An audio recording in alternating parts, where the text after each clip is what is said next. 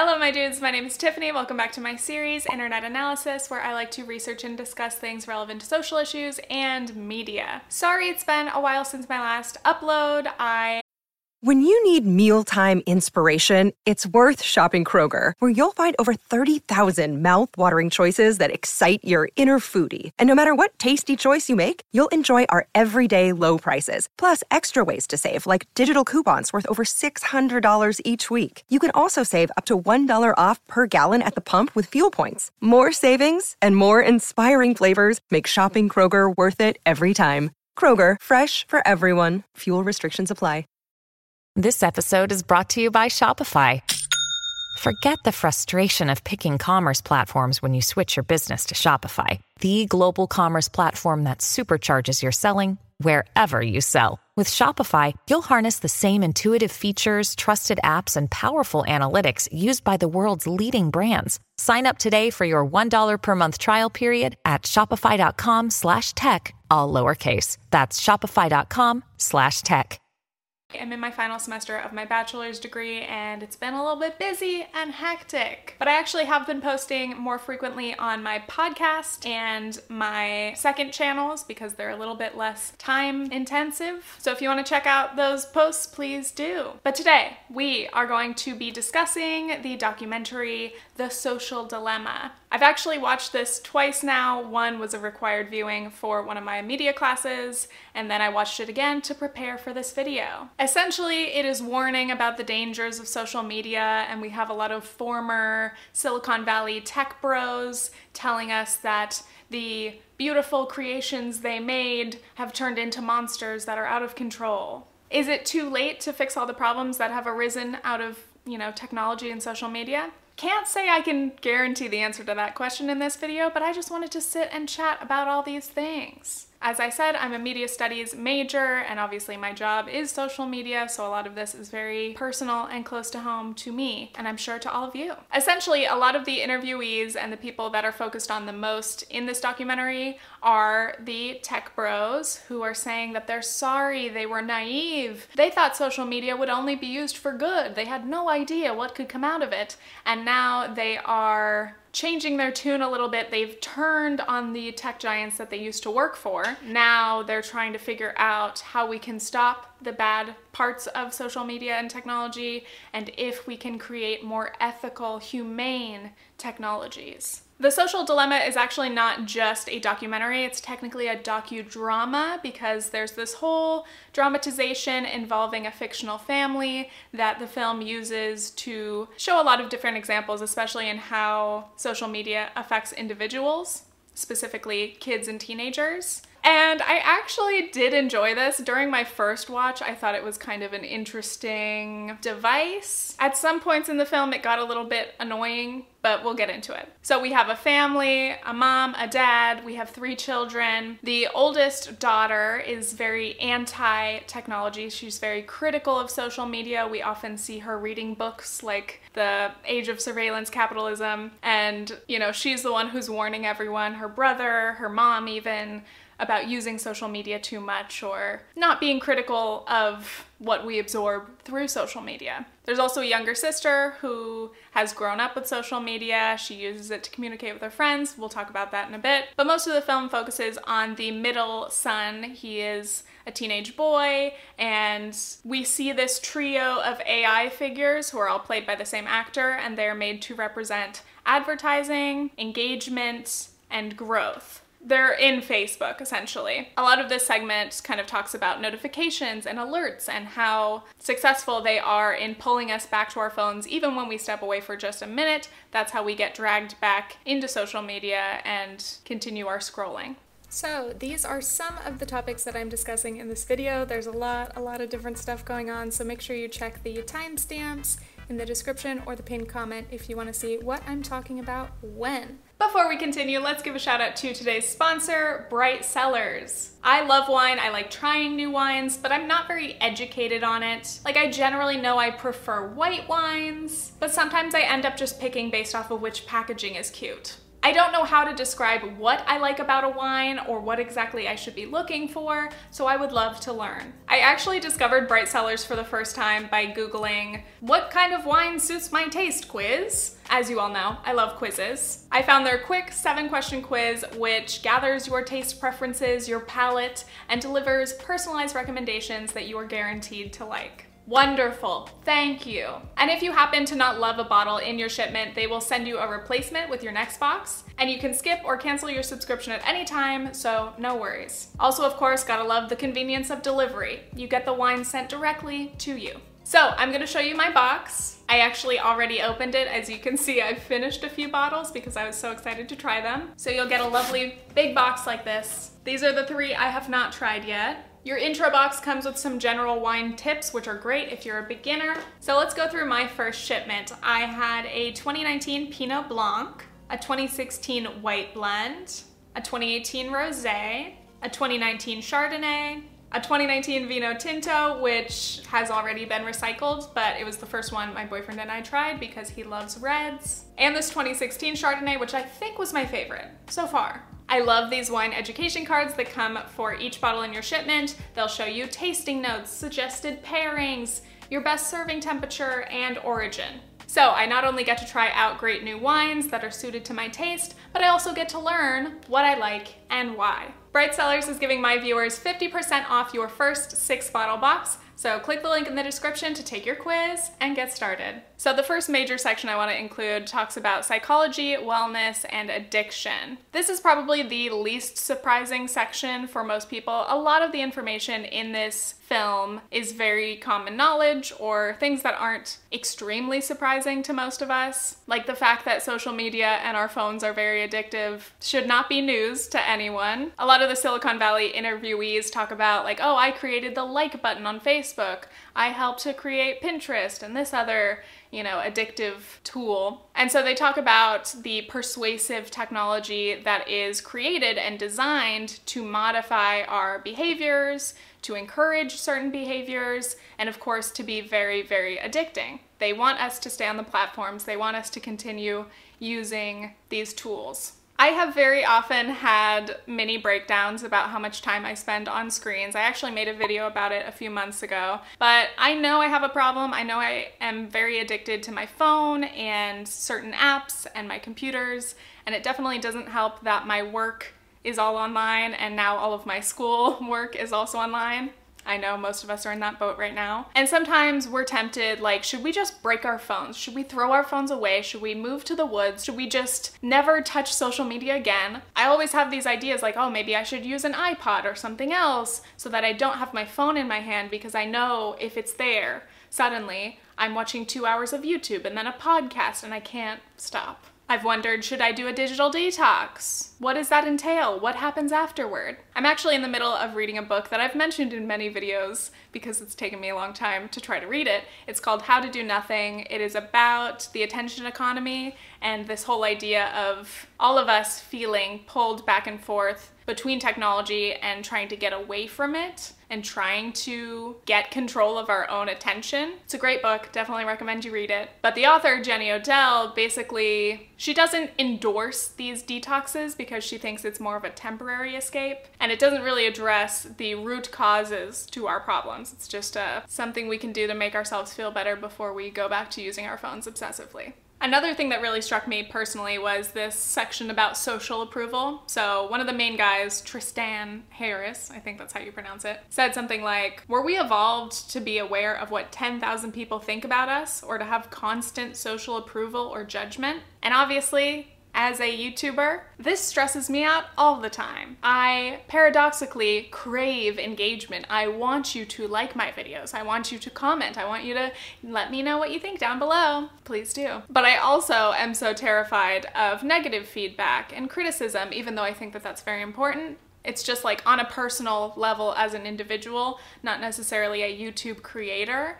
It's hard. It's hard for us to handle that amount of feedback. And I think even that much positive attention is not healthy. But I'm sure, again, many of you can relate to that. Just like it's social media. So the point is to get feedback and get interactions from people. And sometimes we want that. We want people to let us know, what do you think of my hair? What do you think of my outfit or my makeup? But sometimes we get unwanted feedback, and then we're like, no, wait, please stop. I don't want to hear anything else about what you think about me. So yeah, that's a lot. Still working on that. And another part of this section, they specifically talked about how social media has affected kids and teens. Young people today, Gen Z, they have fully grown up with social media. They are so used to digital communication being a major part of their lives. And I'm on the very youngest end of millennials, so I can relate to some Gen Z issues, but not all. Even the difference of like 5 years between me and someone born in 2000, which is my younger brother, huge difference in how you relate to social media and how it affects your self-image or your relationships. One of the interviewees, his name is Jonathan Haidt, I think, was talking about how depression and anxiety has grown since the internet and social media have grown. The rates have increased, especially since 2010 and 2011. They've gone way up. So I don't want to just gloss over this section because it's obviously very, very important. I think this is a really big problem that we as a society need to address, but like how? Like, I think in the future, would I let my kids have social media from a young age? No, but how do you keep your kids away from it? And even if they're not on social media, there's still so much social pressure to be online, and then you're missing out. Or people can still be talking about you online and you don't even get to be on there to see it or defend yourself. So there's that, there's the element of bullying, there's the elements of our self-confidence in our physical appearance, because so many of these platforms are about being pretty and being attractive and getting likes on your pictures. And that is really harmful, especially when you're, in middle school, when you're trying to form your own self-perception and you're feeling really self-conscious because you're changing in a lot of ways and it's awkward. It's a terrible time to be under the microscope of social media. But again, do I have a solution for this? Not necessarily. I don't have any solutions to any of these problems. Spoiler alert. Just want to talk about it. By the way, I made this video last year about low-tech schools, like the Waldorf schools, and kind of the idea of limiting screen time being a privilege to a lot of kids. So yeah, if you want to watch more about kids and tech and how that impacts young people, watch this video. Thanks. Let's continue to data collection and personal privacy. Again, this is not something that's necessarily super surprising to anyone. Did you know that the websites and apps that we use collect our data all the time and store it forever? I took a class this summer on digital privacy, and it was very interesting because I had that same very vague understanding that everyone online does, but that class taught me a lot of specific information that has stuck with me. In the beginning of the class, we talked a lot about, do you really care if websites or whatever apps are collecting information about you? Oh, I don't really mind that they know, what ads I've clicked on, or that I like this brand of clothing, or that this person is important to me, or this is my age demographic. We feel like these are all tiny inconsequential bits of data, and we don't really mind that they know about us or that they could sell or use this information in different ways. But we should care.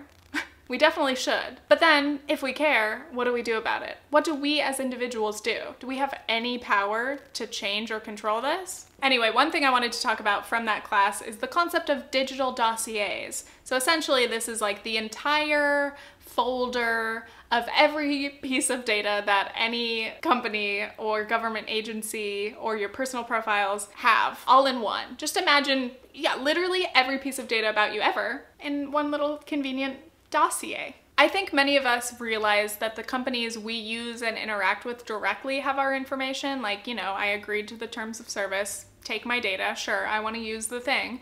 But I think a lot of us are less aware of the companies that have our data that we've never heard of. We would never recognize their name, and that's because data is traded, bought, and sold, and they're not required to inform you as a consumer, of course, because what? It's not like you own your data or something. There was this article by Kashmir Hill, I got access to my secret consumer score, where I learned about this idea of a consumer score. So we're very familiar with credit scores in the US, but these secret consumer scores are, again, unknown to us, but companies use them to judge our trustworthiness, by compiling our spending habits, merchandise returns, and other shopping history. Things like Airbnb messages, plus your food delivery orders, like all of these things that you probably wouldn't assume are all together, all contribute to your score, which again, you as a consumer have no right necessarily to know that the score exists, nor to know what your score is and how that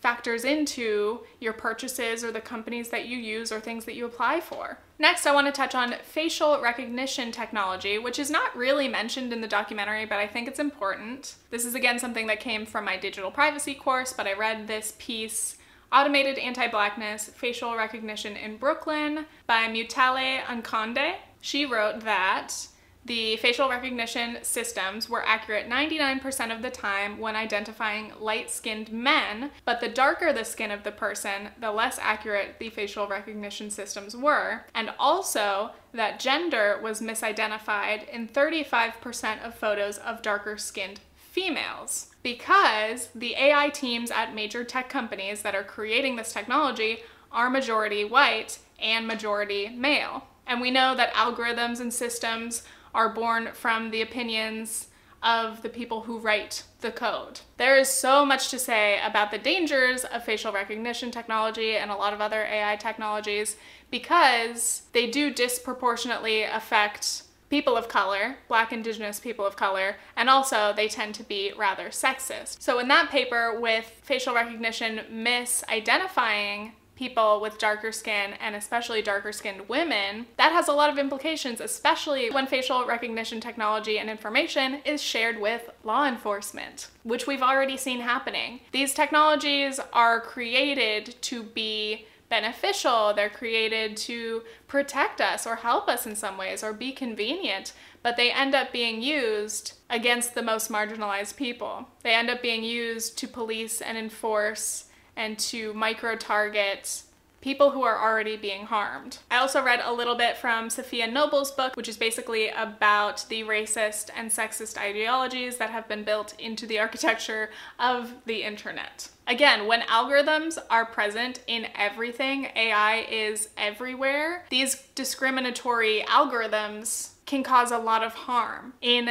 almost every part of our lives, especially again, more so for Black, Indigenous people of color or poor people. I'm just remembering everything from that class that sent me spiraling. A very enlightening class, but also very overwhelming. Next, I want to touch on techno-chauvinism. This is basically the assumption that the most advanced tech solution is inherently the best one. Basically, any problem can be solved with more advanced technology. Bad technology is not a problem if we can create better, good technology to fix it. So a lot of the Social Dilemma does talk about, these tech bros, Silicon Valley interviewees who believe that ethical technology can fix a lot of the problems that we've been having. But also I want to touch on the fact that though a lot of these tech guys talk about how Silicon Valley and tech industries are too white and too male, the film predominantly features the interviewees that are mostly white and mostly male. There are people of color, there are female interviewees, but when you're looking at the actual screen time, again, it's mostly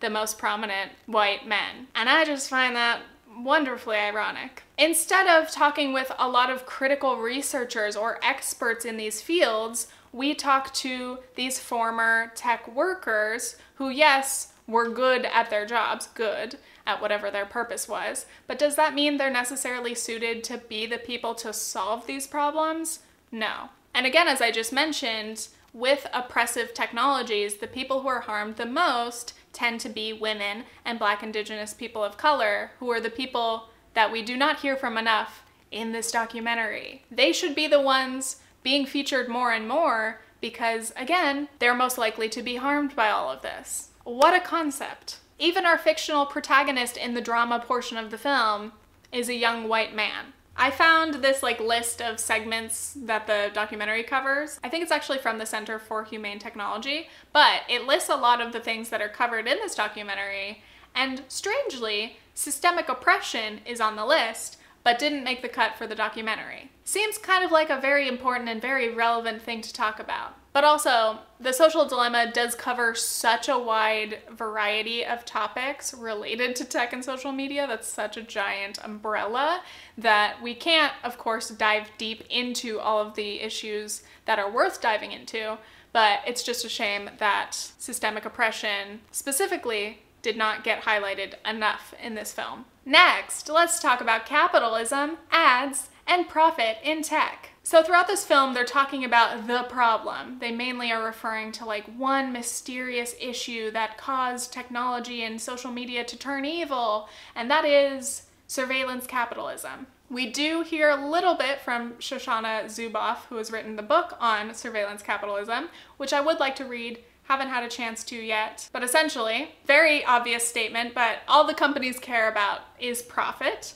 They have no sense of social responsibility. And as they mentioned in the film, and as people have repeated a lot in the last few years, advertisers pay for us, the people, the eyeballs. They pay for our attention, for our data. If you're using a free service, the product is actually you, the user. And I know. Somebody really smart is gonna comment, oh, the irony of watching this on YouTube, a video that has ads on it, if this video is not demonetized. The irony of you talking about how bad capitalism is, but you put a sponsorship in this video. Yes, alas. I live in a capitalist society and I too must pay my bills and participate in the capitalist system that I am very critical of.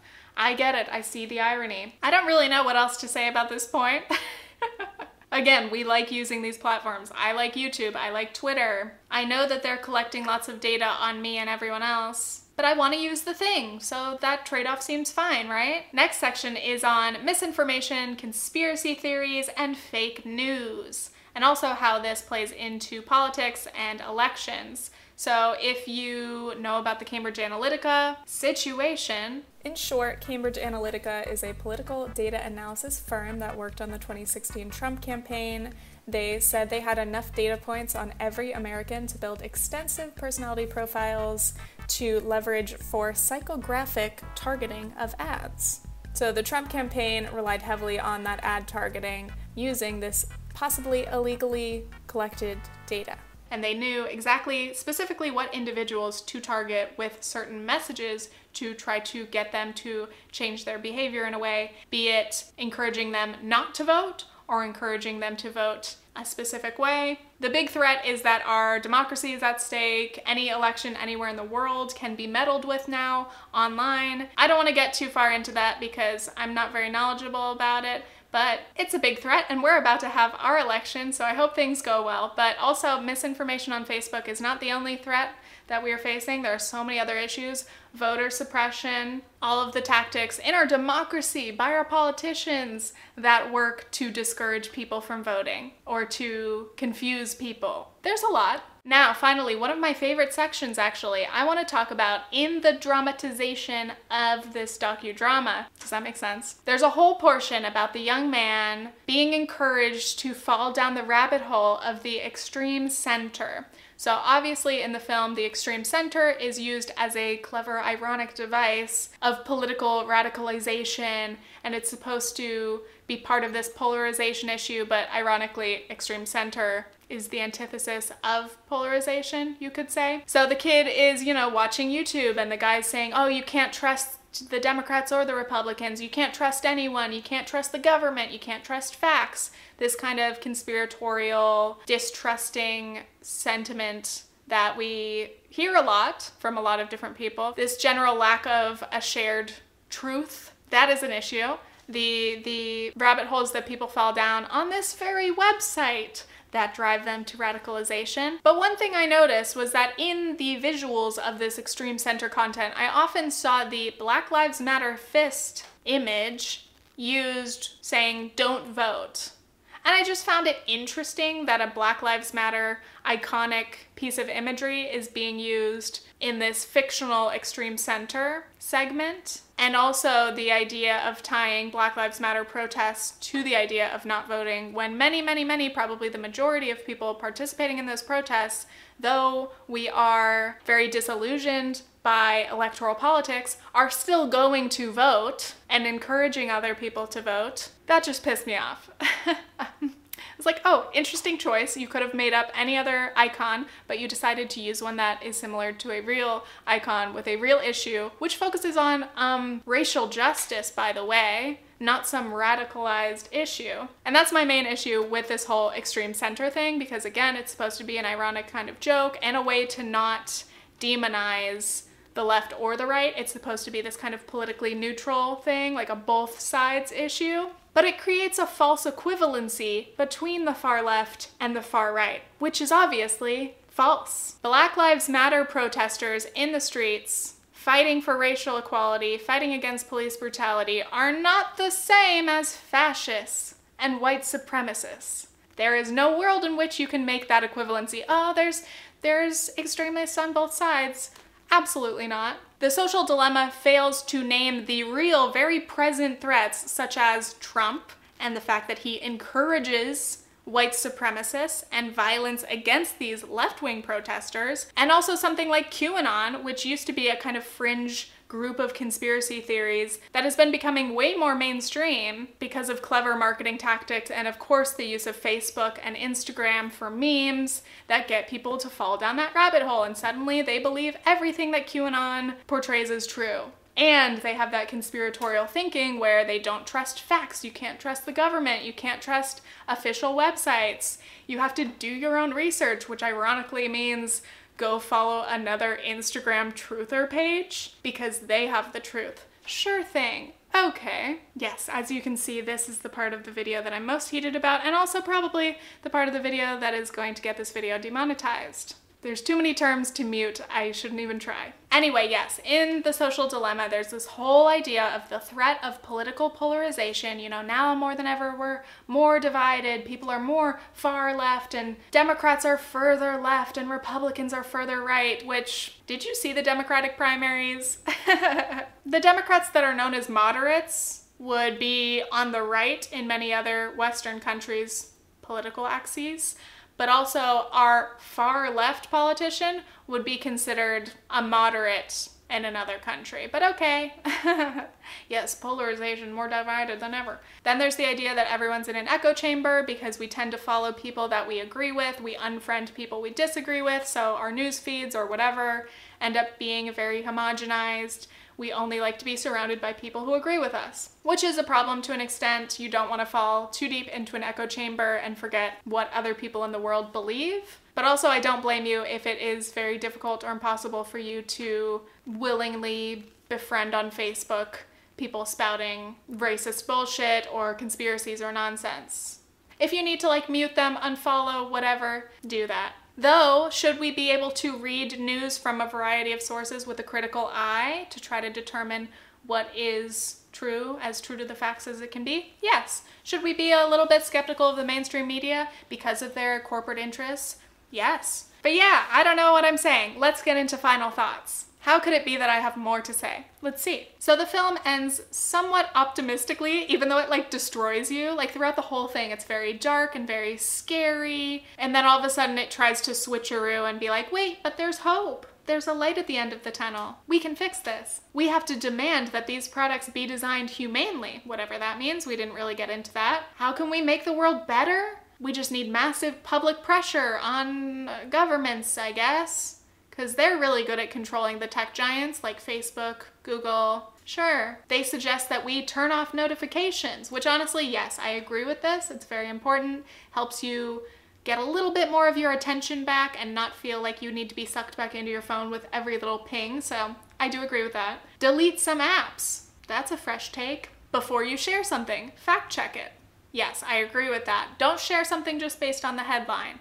Read the article. I don't want to like talk down to you patronizingly or in a condescending way, but make sure we read what we share, even though the people that we share it to might not read it either. They suggest that we follow some people we disagree with to prevent that echo chamber.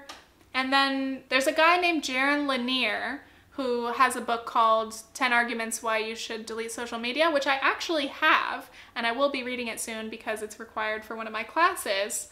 So I can't speak to the book yet, but he's an interesting figure. He, of course, suggests that we should maybe delete social media, but also you don't have to, he says. Other solutions include taxing data collection, the data assets that all of these companies hold, which could be a thing because taxing them might encourage them to not keep so much of our data, right? You'd hope so. The final statement in the film is, let's have a conversation about fixing it. Heck yeah, guys. All we have to do to fix social media and all these problems is have a conversation.